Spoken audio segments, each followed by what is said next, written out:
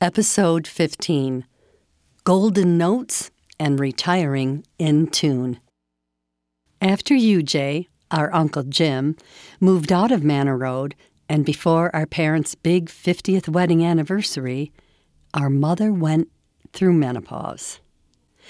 You may have heard of or seen Menopause the Musical. Well, this would be Menopause the Wagnerian Opera. I can still hear some operatic scores embedded with some of Mother's material. She was our drama queen, and at times a tantrum would resound like a high C. Unbelievably, our mother had to visit our parish priest to get permission to go on the pill for, dare I say, her female problems. Seriously, after giving birth to 18 children, you cannot make this up. Dear Lord, pun intended. Mother always felt things intensely. Her highs were high and her lows were low. She was known to throw a plate or two. With Mother, sometimes it felt like sink or swim. And when she was sinking, we had a doggy paddle, fast. I remember one time, our sister Claire took Teresa, Bridget, and me to see the home that she and her husband Bob were building in Metamora. Because it was on the way, we decided to stop by Manor Road and say hi to our mother and father. Bad move. First, it was always tricky to just stop by.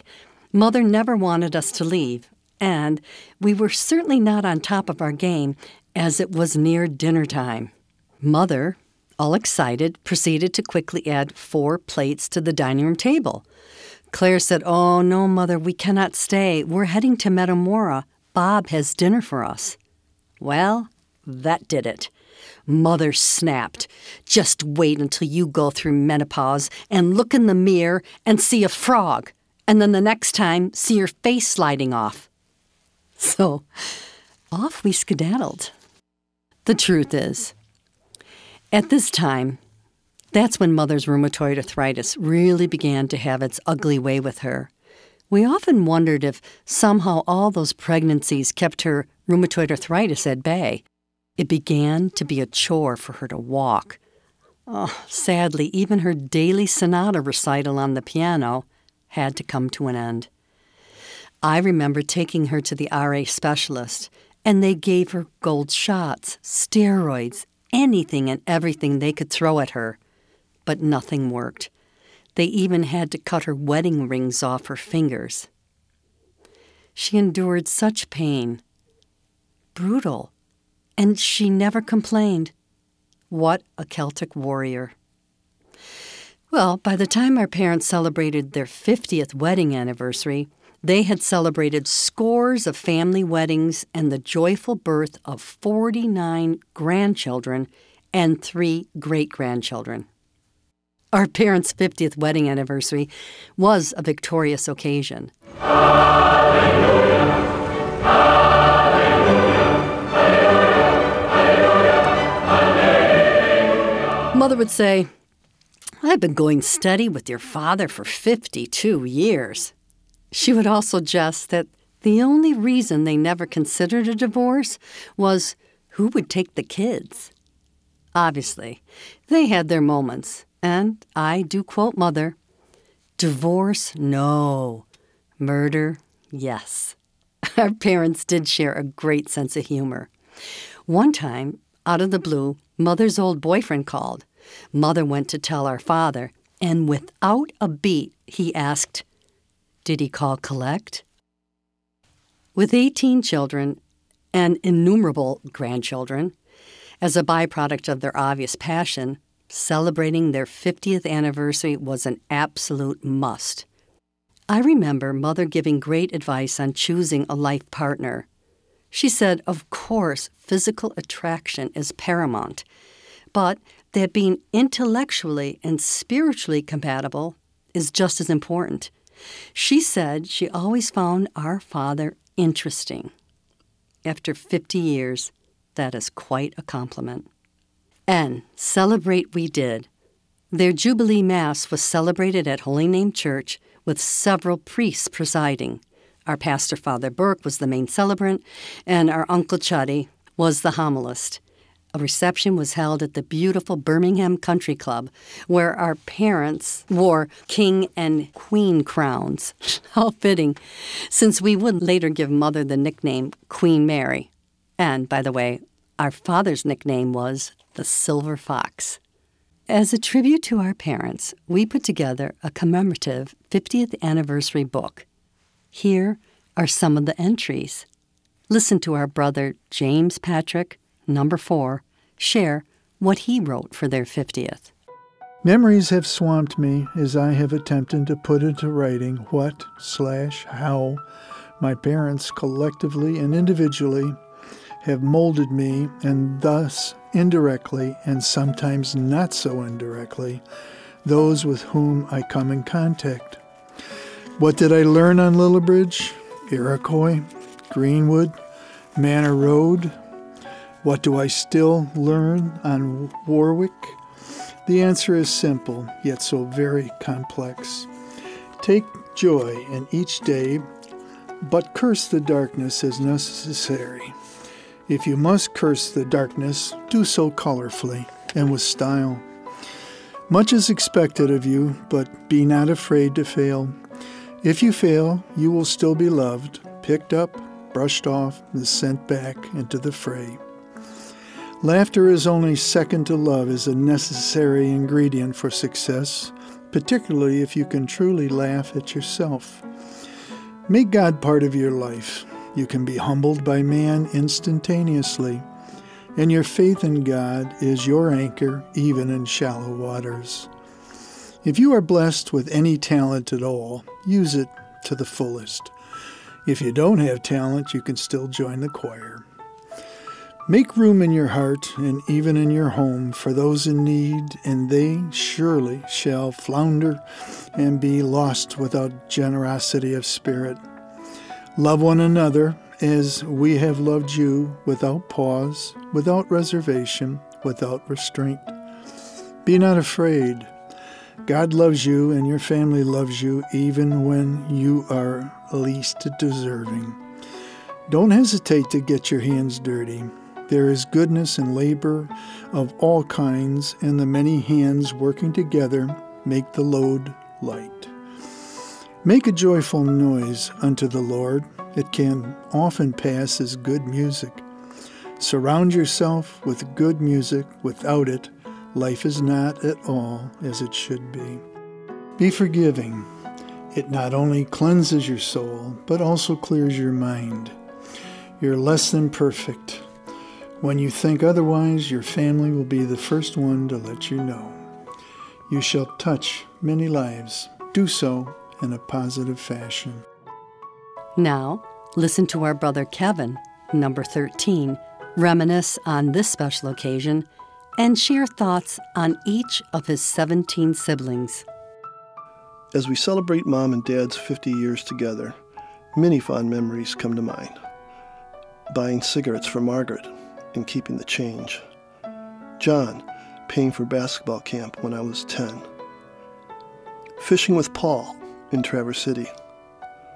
Talking with Jim on the ride back home from Brothers Weekend. Teasing Brian while playing poker. Seeing Kathy's radiant face admiring her family. Ed's tenacity, persistence, and counseling. Cutting lawns and helping with the paper route for Bill. Watching scary movies with Ann. Seeing Patricia work. Getting advice from Claire. Singing with Chris on the 3rd floor. Singing with Mary at Bridget's wedding. Winning a fight for Joe one hot summer night. Listening to Teresa tell a story. Watching Patrick doing it right. Watching Bridget blossom. Seeing Vanessa happy and singing on my lap. Family life. Eating spaghetti in a big group with my older brothers wiping their faces on my t-shirt. Fishing the Rouge off Manor Road, catching 23 fish in one afternoon with a bent nail, string, and old white bread. Being first to notice ripe cherries, apples, mulberries, and pears in the backyard. Climbing the trees, eating the fruit, and getting the stomachache. Running around the outside of the house on a hot summer night. Playing basketball with my brothers in the dust, even with Ed. Also with Hank, who took a 50-foot shot, lost the game, and said, "I made it once before." Holding my nephews Jimmy and Johnny upside down over the clothes chute. Competing for attention at the dinner table. Fran Brown's Christmas Stories. Getting tucked into bed. Fishing with Dad alone, drinking beer. My mother's note to me before my wedding. Seeing Mom and Dad kiss and hug every day of my life. If everyone gave the love Mom and Dad gave us, certainly the world would change. And our cousin Ann Callahan Allen, our Uncle Teddy's oldest daughter. A bit of wisdom from my Aunt Mary. I want to relate a short bit of wisdom Aunt Mary left me with when she visited me after the birth of my oldest, Katie Callahan Allen. Mary was in Oswego at the time. And after a 17-hour labor, I was, like most new mothers, very glad that the whole thing was over. Aunt Mary happened to be in the hospital because she had come to visit my uncle, Father Jim. He was then in the hospital on extended care. And when she stopped to see me, I said, "You know, Aunt Mary, I don't know how you were able to do that 18 times. She corrected me immediately. 17, she said, and they don't call it labor for nothing. I can't think of a more appropriate comment on giving birth, and I have told that story many times. Ann Callahan Allen. And now she narrates what her mother, our Aunt Margaret, shared. Interior and exterior decorating. We never worried about what to do to entertain ourselves when Jack and Mary came to Oswego to visit, because Mary would regale us for hours with stories about their adventures with their ever-growing family. There were so many, too many to remember well, but two stand out. The first was about the time Mary, despairing over what to do about a partially worn carpet, called an interior decorator helpline that was listed in one of the Detroit papers. Her problem, she explained, was how to cover the damaged portion of the carpet without having to replace the entire piece. She answered several pertinent questions from the decorator, the last of which was, how much traffic does the carpet get? Do you have many children? Mary answered 12 or 14. I don't remember exactly how many she and Jack had then. There was a few minutes of silence.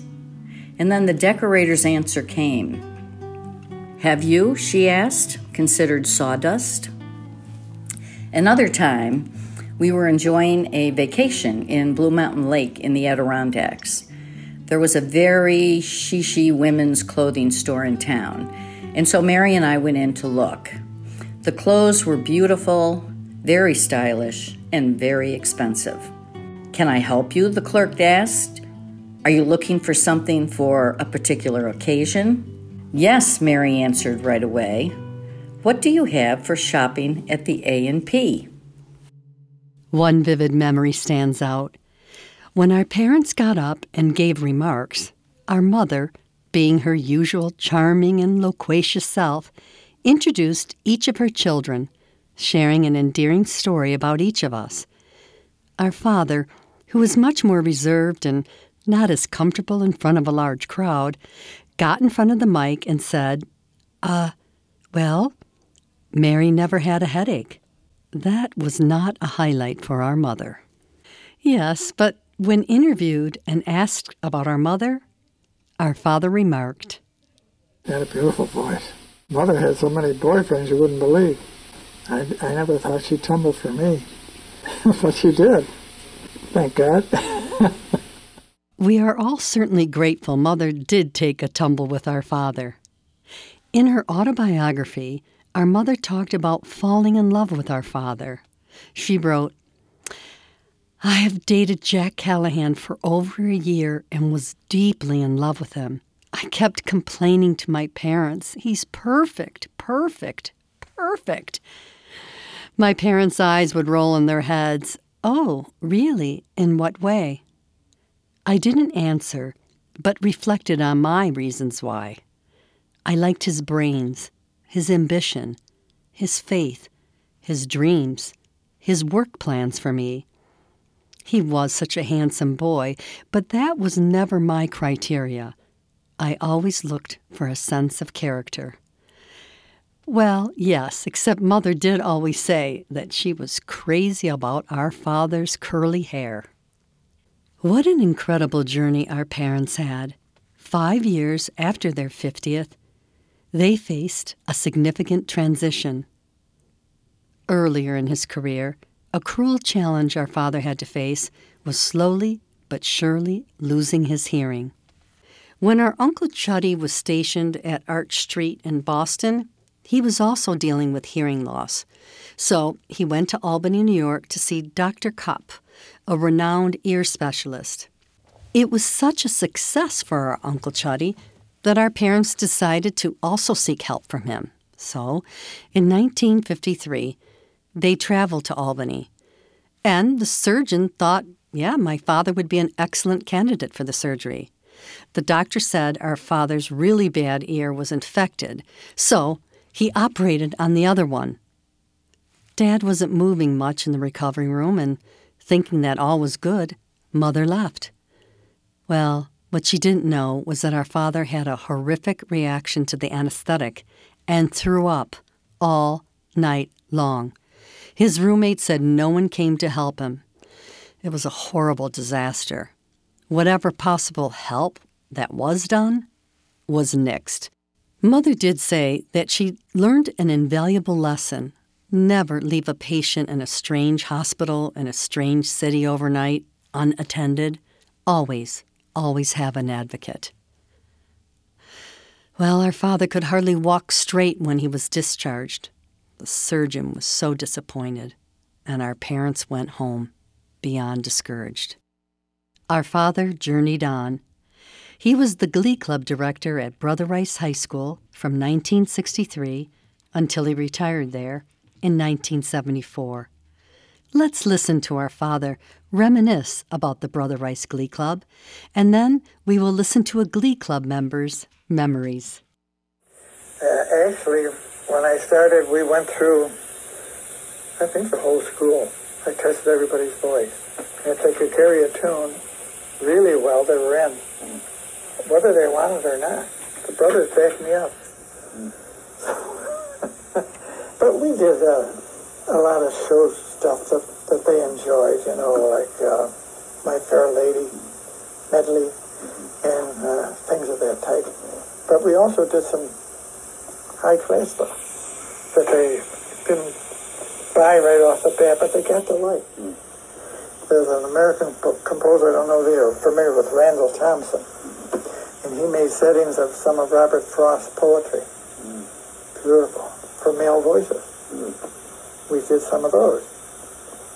And they liked that. And then he had a work called Testimony of Freedom. Randall Thompson again. And I went for that too. So I had a freshman group. And then I had the senior choral, which was 10, 11, and 12. A freshman were good feeder into the next year, Had some good choral groups. And I'd find a couple of guys good to company, So I was free to direct. Gleeful respect. Among the fondest memories of my youth were the 4 years I spent at Brother Rice High School in Birmingham. I was of the conviction that singing in the shower was one thing. Singing in front of people, however, was something altogether different. I was of that conviction until I met a man who perhaps influenced my future life more than any other instructor at Brother Rice. I never thought of this until recently, but had I not met John Callahan Sr. when I did, my life would be significantly different today. You see, it was John Callahan who taught a 13-year-old boy that not only was it okay to sing in front of people, but also that doing so could be great fun. It's okay even to sing songs like Sing Song Kitty Can't You Kaimeo and Old Dan Tucker Was a Mighty Man, and other songs whose lyrics are still kept fondly in my memory. God gave a person a singing voice. It was a blessing to be shared. When I was told this by Mr. Callahan at age 13, I believed it, and I believe it today. But coming from Mr. Callahan, it was the most believable. There were many reasons for this, not the least of which was the immense respect he commanded, without shouting or threatening or dispensing jugs, which were detentions, the way coaches dispensed laps. The general made young boys at Brother Rice Glee Club measure up to their abilities, even beyond.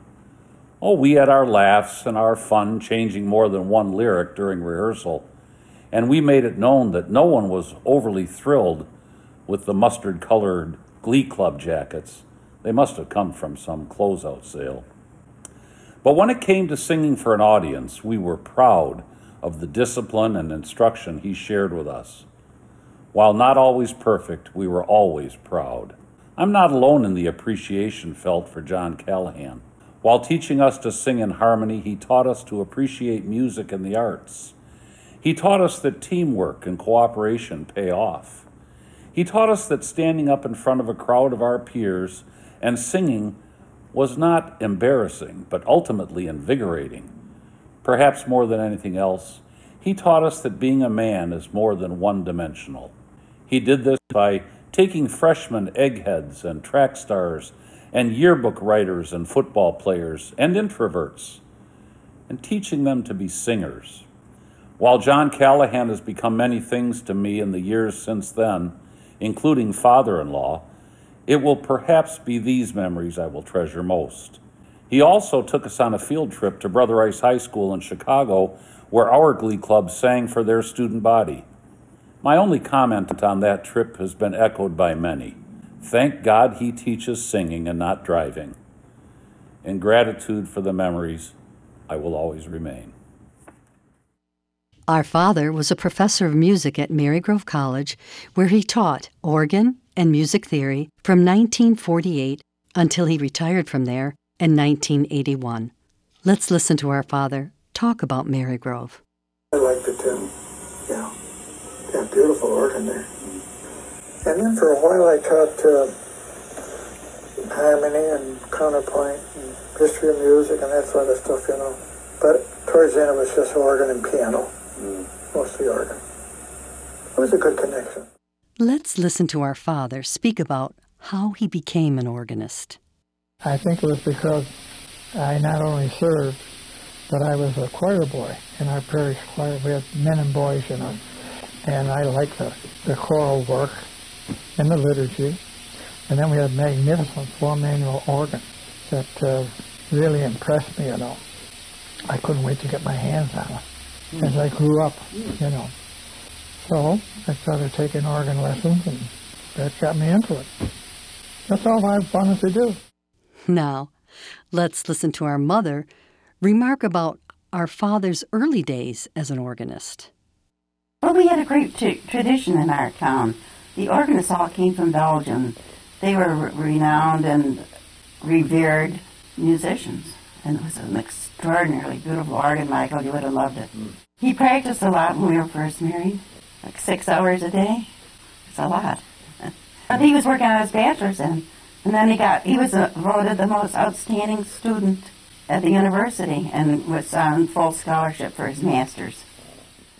So, our father was the director of music at Holy Name Church from 1957 until 1993. A monumental event was when our father retired on September 26, 1993, at the age of 77. This is after being a professional church musician for 62 years and at Holy Name for the last 36. He didn't need to retire because of health issues. He was really healthy. But It was the handicap of severe hearing loss. A cruel joke to have a fabulous musician relegated to mostly hear his music in his mind. It was an ending for him, but also for us. Our father was a workhorse, and he never complained. I remember my mother saying, "The thing about your father is that he revels in his work." It reminds me of the adage, "How blessed when one loves what he does and does what he loves." Not many can say that. It was always a calling, a ministry for our father. At the retirement choir rehearsal, I remember our sister Bridget and I trying to hold back the tears. It somehow felt that his ministry was our ministry, his identity somehow ours. It just felt like a huge loss. Our brother Edward, number 7, remembers being a choir boy in our father's choir. But the one constant was, whether it's St. Bernard's or St. Catherine's or Holy Name, it was all, you had an obligation to sing in Dad's choir, you had to be there on time. His definition of being on time was being there early. That was his definition of being on time. And now, Edward shares memories of priests who were like family. Father Britz and Father Kalpa would come for dinner. Father Trutzpa would come for lunch or for dinner. Mom and Dad were always very close to, Dad's occupation related to being an organist and choir master. And not only that, you also add Marygrove College, where Father Kowalski was a professor there for many years. And that's how they really began that relationship. And they have a lot in common with Father Kowalski, who liked opera and music, and who was so instrumental in helping the family. And of course, they were very tight with Monsignor Bass, and were very supportive of Bass when he became a priest in his first Mass, the Holy Name. So they were, Father Burke, my dad was very close to Father Burke. Not to say the least of Bishop Harrington. How tight can you get? Yeah, so, Bishop Harrington, their network of priests was significant. Our brother Christopher, number 12, shares a choir boy memory. One of my most favorite memories was when Dad arranged for the Holy Name Choir to combine with other church choirs at various churches in Detroit. But combining these choirs was incredible. Our brother Joseph, number 15, shares his choir boy memories. Dad was a hell of a boy choir conductor. Mm-hmm. I mean, that's not easy. Mm-hmm. We did some difficult stuff. I remember, Christ Lay in the Bonds of Death, doing the soprano and alto parts as I got older in the boys' choir. And we were always singing really good music. Mm-hmm. And I didn't appreciate it at the time, of course. In fact, I thought it was a burden. And my memory of it now is that we did some outstanding music, boy choir music. An article in the Michigan Catholic on October 1st, 1993, stated that an era had ended at Holy Name Parish, where John Callahan was stepping down after 36 years. According to Father Robert Burke, our pastor at Holy Name, he says, Mr. Callahan is more than a Christian musician. He's a whole way of life. He represents excellence and musical dedication to the church. You hear good music at other places, but his music is not just a performance, but a spiritual event. He continued, he will be sorely missed, and his absence behind the organ will be a noticeable one. He can't be replaced. One cannot combine all the qualities of a more outstanding, generous, responsive, and effective individual to lead the choir. Now, here's an excerpt from a letter our father received from Archbishop Cardinal Maida. Because of your many years of outstanding service and because of the wonderful family which God has blessed you and your wife, the Callahan name has become legendary in the Detroit metropolitan area. Especially among Catholic circles, your name is always invoked as one of a premier organist of the Archdiocese. Holy Name Parish, and our church in Detroit have truly been blessed by your faithful service, a faithful husband for 55 years, and a loving father for 18 very beautiful children. All this, together with decades of musical service for the church, what a record of commitment and service. You have been a wonderful steward of God's many blessings. You have helped generations of people to know an experience of quality worship of the Lord. Please know that all the years of service that you have offered to God and to the church will continue to resonate in the minds and hearts of many people for years and years to come. One day, may we all be one with the Lord, singing His praise in the heavenly kingdom. This is an excerpt from a letter that John Mayer, a choir member, wrote to our father on his retirement. Dear John, may I take this opportunity to wish you and Mary many happy and rewarding years in retirement. Your musical talent and dedication over the years have provided us choir members with a remarkably rewarding opportunity to serve God through music and have a good time doing it. Personally, I will never forget the many wonderful hours of rehearsal and singing in church and the fun atmosphere provided, in good measure by your sons and daughters. It's been a blast. Best of luck to you, sir. And here is a short but sweet letter from another choir member, Audra Hendrickson. Dear Mr. Callahan, I'm so sorry to learn that you are leaving your post at Holy Name. I will miss you more than I can say. You are a special, wonderful soul and a blessing to everyone whose life you have enriched with your great music. And now, our father talks about retiring. And I wouldn't have if I could hear. But I can do just so much with impaired hearing. Because my health has been good, you know. But it was providential. I quit when I did. And I think younger people should have a chance to do their thing. That's one nice thing. For the first time in our married life, Mary and I could sit together, you know, at church. And I always said to the choir, when we'd have a party, you know, where the wives of the men had come, or the husbands of the ladies had come, how much I appreciated them letting their spouses every Sunday come up and sing with the choir while they had to sit by themselves. Some of them didn't like that, you know, sitting by themselves. It's a real self-denial. As a farewell, there was a special concert with our father playing the organ and the Holy Name Choir singing under his mighty direction. Let's listen to an excerpt from Go Not Far From Me.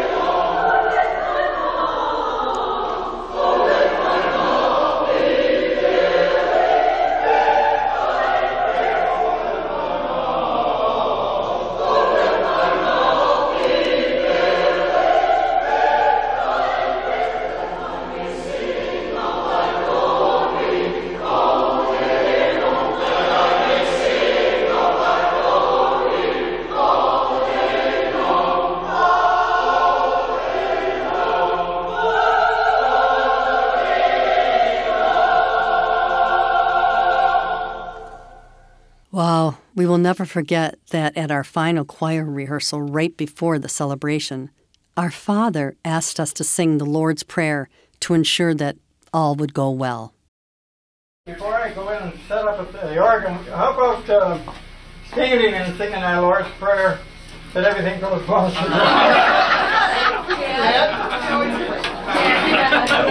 Our Father, who art in heaven, hallowed be thy name. Thy kingdom come, thy will be done on earth as it is in heaven. Several of our parents' closest friends spoke at his retirement celebration.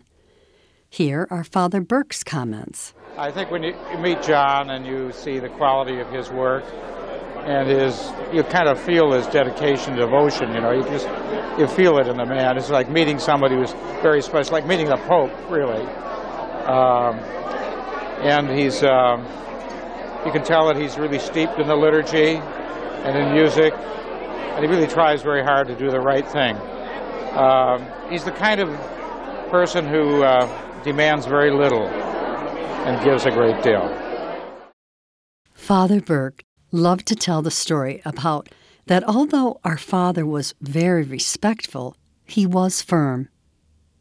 Our father approached Father Burke and said, "I need some of your altar boys.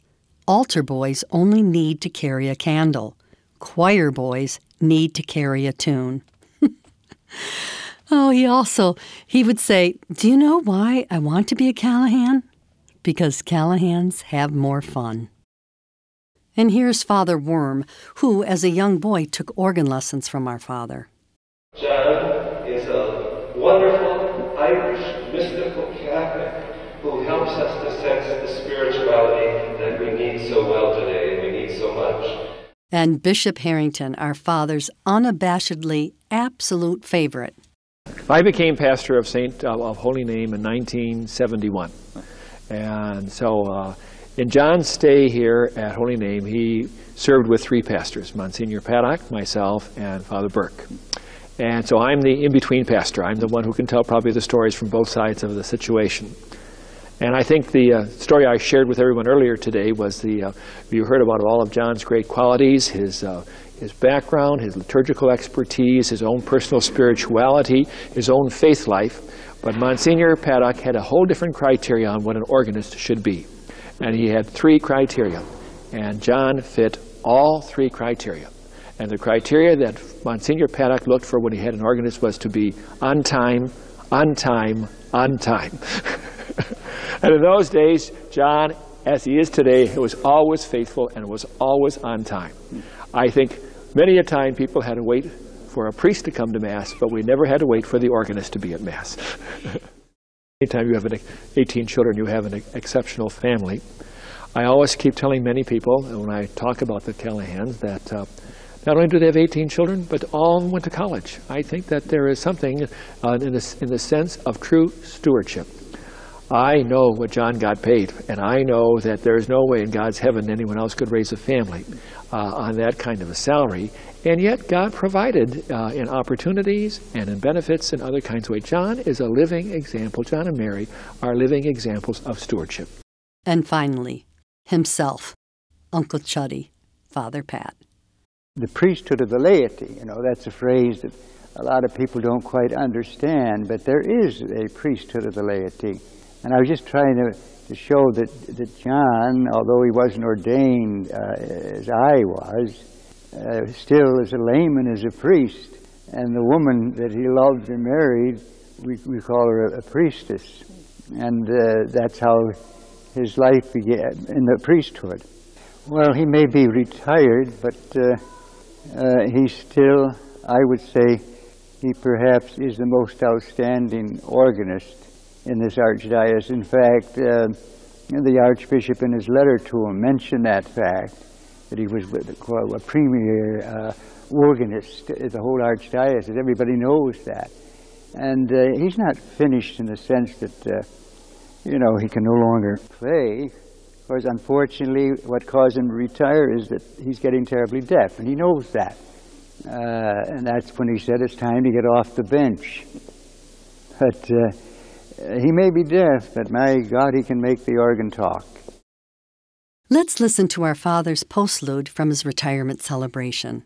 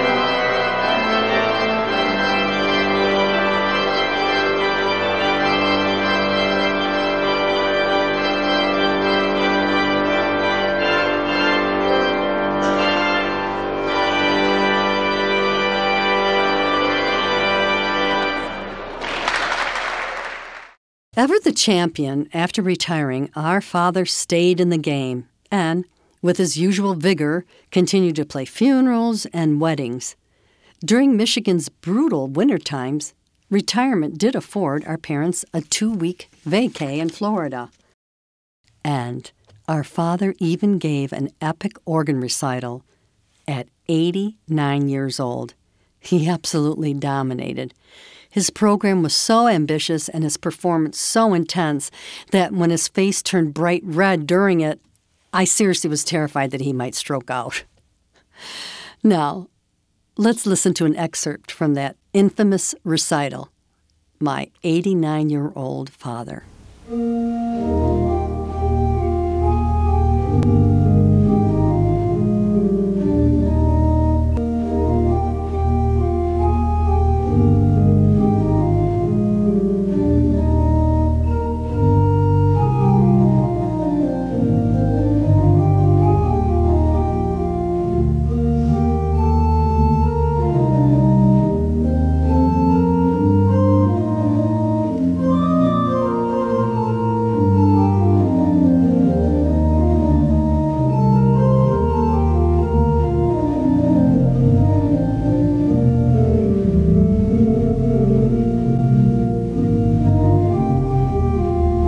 Next episode, There is a Balm in Gilead.